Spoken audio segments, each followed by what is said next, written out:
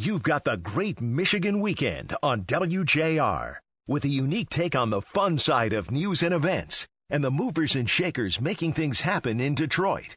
Here are your hosts, Jim Harper and Steve Courtney. Sitting in for Steve, here's Marie Osborne.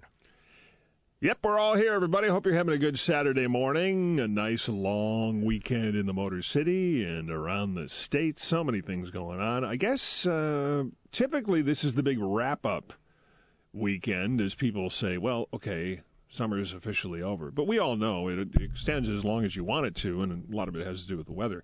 One of those things going on, of course, that we know about for years and years has been the traditional walk across the Mackinac Bridge, and Marie's going to help us talk to Kim Nowak, who is the director of the Mackinac Bridge Authority, about the Bridge Walk.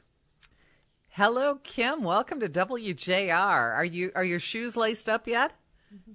No, they're not quite laced up, but they're all sitting by the door ready to go for Monday morning. Tell me how many people you're expecting. I know that last year, of course, you know, due to the pandemic, the walk didn't take place. But this year, the walk is taking place. I mean, let's face it, there's going to be a lot of fresh air on the Mackinac Bridge. That's one thing you can guarantee to folks.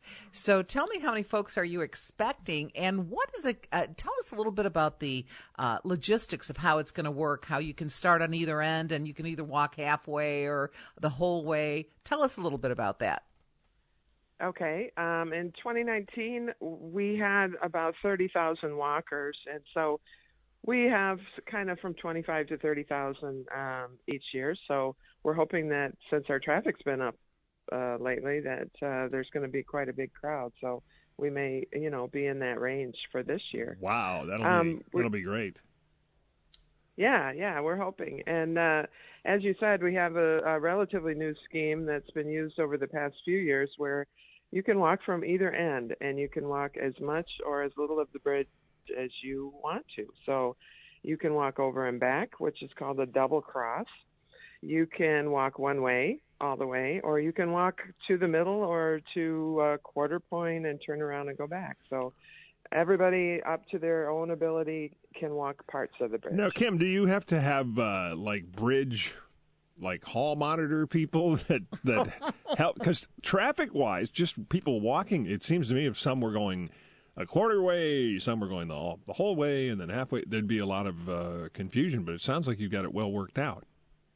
Yeah, and we've certainly been advertising it for months now, and we do have people out there on the bridge, and there's ramps where if you were in a wheelchair or pushing a stroller, you can turn yourself around out there at different stages.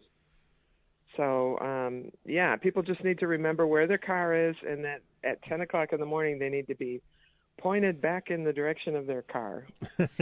I was just gonna tell you, there is a bit of a time thing that goes on here in that you've got to be at a certain point in order to make it back to, because you do have to open the bridge to traffic at some point. So what is it, 10 o'clock? Is that the time that you have to keep in mind? Yeah, 10 o'clock is really the magic number, that when 10 o'clock comes around, you better be aimed towards your car and you better be on that side of the bridge, because we start opening up the center of the bridge and pushing people back towards shore. So if you're on the wrong side, you'll be going to the wrong side, and then you'll have to find your way back across. So just remember 10 o'clock, aim towards your car. Kim, you mentioned strollers and wheelchairs, which I think is fabulous. But also along the same lines, are bikes allowed or dogs? No bikes, no dogs, for obvious reasons. It's a long stretch of roadway, and no wagons too. Wagons, pulling them behind can be tripping hazards for the big crowd. So we definitely prefer the strollers if you have things you want to take across. And children. And Kim, just tell us a little bit about the actual experience. I know we talked to someone from the Bridge Authority yesterday morning when I did the morning show, and one of the things that he said was there's nothing like seeing the sunrise over the bridge, and just the thought of that made my heart sing. Because the Mackinac Bridge is one of the natural wonders, or not a natural wonder, but a man-made wonder in the state of Michigan. Plus that sunrise Tell me a little bit about why people do this and what it means to people who do this walk. Some folks have done it every year. Yeah, we have quite a few repeaters, and they have vests with the patches on year after year for which years they've crossed. But if you're there early in the morning, you're starting out in relative darkness, and then, as you said, the sunrise comes up, and you see all the boats on the water. You see all the people that are happy to be there because it's the one day of the year that you can walk across the bridge. So it would seem to me that the whole image, being on foot and being able to walk slowly or maybe pause a little bit, would be so much different than zooming by in your car. First of all, if you're driving, you can't take in that view as well. So it would really have to be something. Now, do you have to worry about people stopping because they want to get a selfie? Well, the crowds will thin out a little bit later in the morning, and people can stop and have a snack or a bottle of water or something. And we've even had people stop and ask somebody to marry them or different things like that happen out there. So you never know what's going to happen. Yeah, it is great. And people do run the distance, correct? I know don't you start with the runners and let them go first?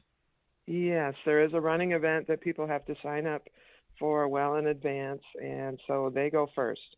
And so they run across the bridge, and then the walkers are released after that. All right. For downstaters, Kim, can they still plan on being a part of this?